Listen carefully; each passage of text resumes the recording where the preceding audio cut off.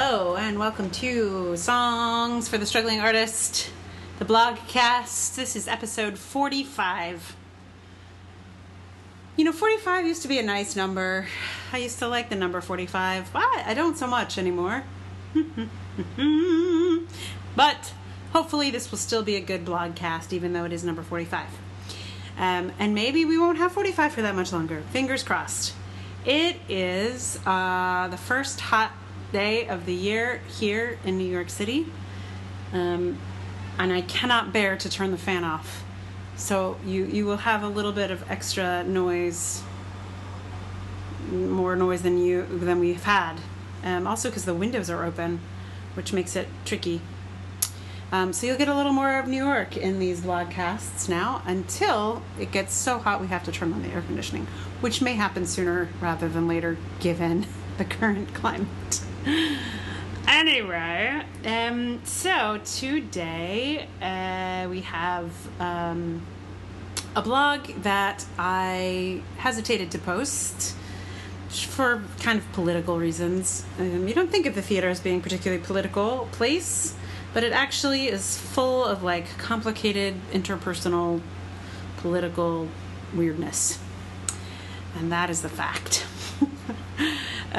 So yeah, but there's no incriminating names or organizations or anything in this.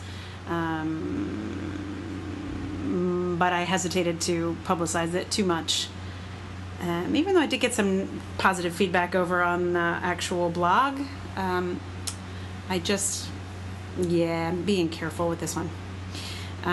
Anyway, so I'm going to read it to you. It is called A True Artist, A Perfect Candidate. Or actually, maybe it's called A Perfect Candidate, A True Artist. I won't know until I click over to where I have the actual blog to read to you. So it's either called A True Artist, The Perfect Candidate, or The Perfect Candidate, True Artist. You decide which you prefer. In any case, here it is. Last year, I received an award that was given to another person as well. We were both selected by the committee to receive the residency in question. I'm a white woman in my 40s from New York City, and he's a black man in his 20s from the Midwest. The residency was for emerging artists. See also my post called, "Can we find another word for emerging?" And I was surprised and delighted to receive the award, even though I was pretty sure I wasn't what most people meant when they signed up to support this award. Throughout our time in residence, I could feel comparisons happening between us, sometimes in my favor, but mostly not. I thought perhaps I was imagining this sort of outside judgment, and then I saw a post on a Facebook page about my fellow award winner, and someone in the organization commented on it, saying the candidate was the perfect candidate and a true artist. It probably goes without saying that I did not receive a similar comment, and it probably also goes without saying that by saying someone is the perfect candidate and the true artist, they are also saying that someone else is not the perfect candidate or the true artist. In addition to making it plain that he had a clear preference for my colleague, the commenter, who is a leader in the award-giving organization, wouldn't even look at me whenever we were all in the same place. I found myself furious and frustrated. If you didn't think I was appropriate for the award, A, you didn't have to give it to me, and B, don't take your opinion about my worthiness out on me. And for a moment, I was jealous of my co-award winner. And then I realized that this is an incredibly old pattern in the history of our country. Take two marginalized groups of people and pit them against each other, especially white women and black men. I mean, the fight for suffrage got really reprehensible once white ladies fighting for their rights started throwing black folks under the bus. It is a giant stain on the early suffragists, many of whom got their start in abolitionism. So, in the face of realizing that I was about to do the same, starting to somehow feel competitive with my colleague, well, I reached out to him and I asked him to let me know how I could support him. Not because he needs it, and he's doing very well, but because I needed to. I needed to make sure that the prevailing winds of dividing and separating didn't win, even in my own psyche. The whole experience has been an excellent exhibit of how complex things become when resources are scarce. I am not at all competitive generally, but I know when I've been placed in a competitive environment, and I found myself stuck in a strange race I didn't sign up for.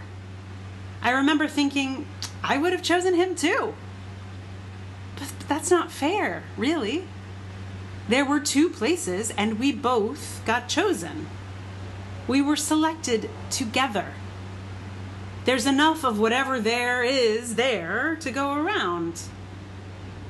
I feel like this is important to remember in this moment, when we are all fighting for the rights we thought were ours to keep. There's a way where we could splinter easily into my rights, your rights. I could only fight for the NEA or reproductive rights because those have an impact on me. But we will make a bigger difference by fighting for it all. By fighting for Black lives, for immigrants, for Muslims, for the poor, for the environment, for everyone under attack. It will always be easy to make us compete. If we are under attack, if our resources are few, and we feel like we don't have enough. But I hope the resistance continues to make the more unifying choice of reaching out to those we are being set up against. My commitment to myself is to reach out as soon as I notice a sense of competition this way. I'm telling you now, so I don't forget. There you go. You got a little train going by, got a little subway sound in there as well. New York City, y'all. So that's that. It's a funny day to be recording this, because it's like, I mean, every day's a funny day to be talking about any of this stuff. The world is incredibly crazy at the moment. Things are moving so fast. Oh, there's another train. You hear it? So what I have recorded here for you is for your song, for my song, is another Crowded House song.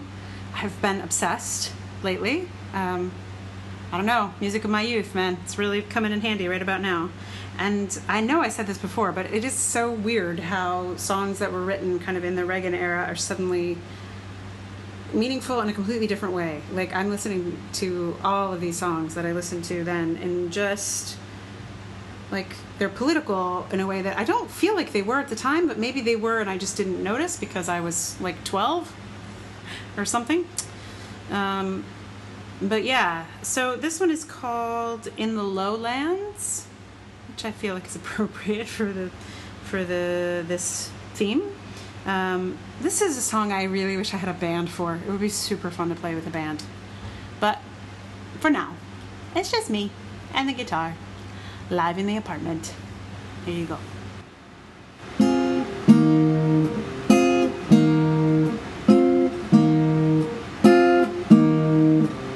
Oh hell, trouble is coming out here in panic and alarm.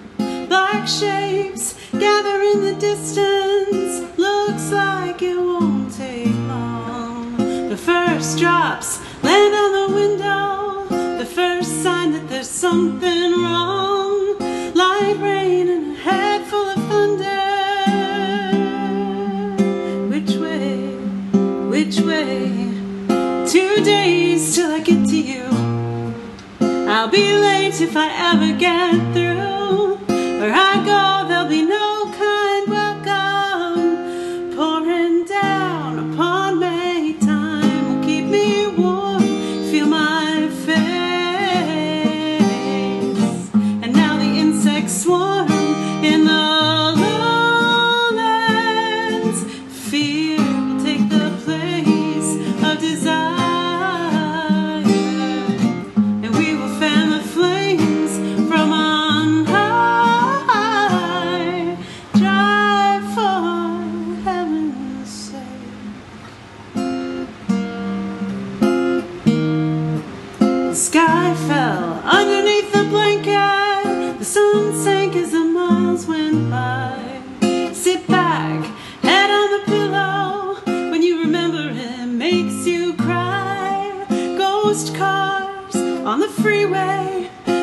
the friends that you thought you had. One by one they're disappearing. Time will keep me warm, feel my face. And now the insects swarm in the lowlands.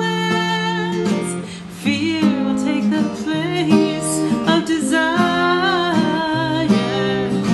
and we will fan the flames from on high.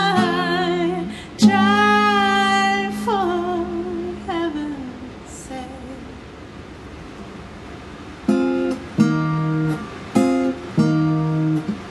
Oh hell, trouble is coming.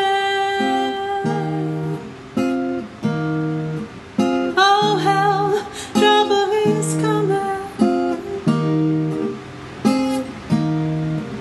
Oh hell, trouble keeps coming.